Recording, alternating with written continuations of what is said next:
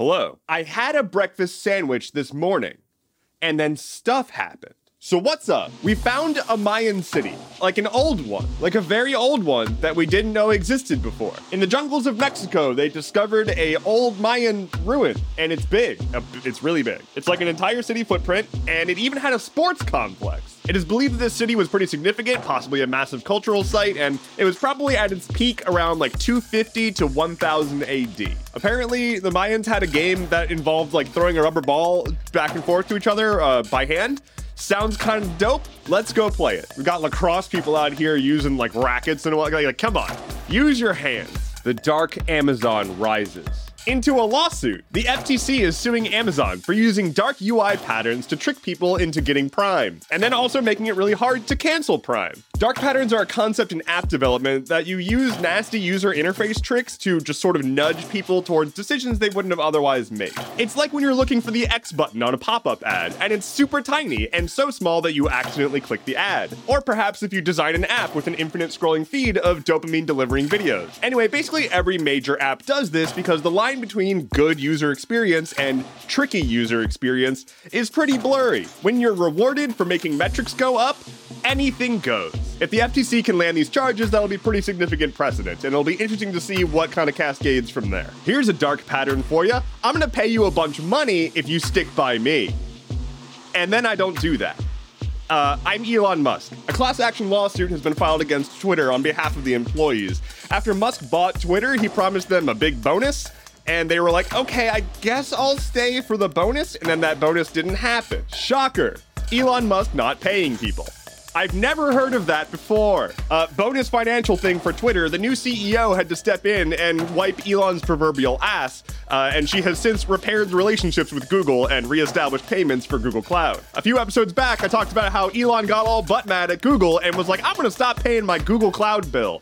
Yeah, that didn't pan out. With any luck, Elon will develop a hyperfixation for the Titanic. Hunter Biden is pleading guilty to federal tax charges. The son of the sitting president has entered a plea deal, basically taking down whatever charges the state has been trying to go after him for, down to these 2 federal tax charges and 1 gun charge that's probably gonna get waived. Hunter Biden has been the target of conservative-led scrutiny for quite some time now, ever since the whole laptop thing.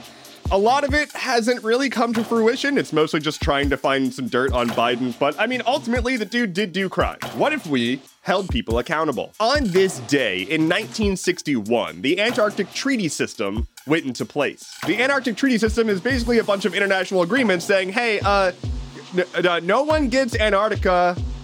No, stop it. Of course, the U.S. was looking at Antarctica and was like, hey, yo, I want that land, though. And the Soviet Union was also looking at Antarctica, and they were like, ooh, that's some land.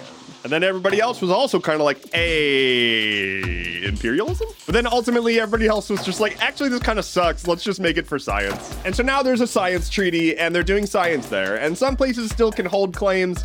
It's complicated. Everybody has a different opinion on what actually is signed. But largely, it's just cold and penguins. Lightning round. 3M is settling a lawsuit over forever chemicals, paying out $10.3 billion. Hundreds of thousands of Americans between Oklahoma and Louisiana and several other states have been without power for nearly a week after massive storms last weekend. We have confirmation that the submersible with the billionaires on board imploded, and the Navy also is now saying that they kind of knew about that several days ago. It is likely that that information didn't come out because it was using a top secret detection system that they probably would rather us not know about. The cost of Microsoft's Game Pass subscription is going up soon. That's going to keep happening. Don't be surprised. They rolled out a product at an impossibly good value, and they're going to slowly increase the price until you're paying more for games and didn't even realize it. Amidst all this AI bluster, the Senate is now rolling out a new framework for making AI legislation.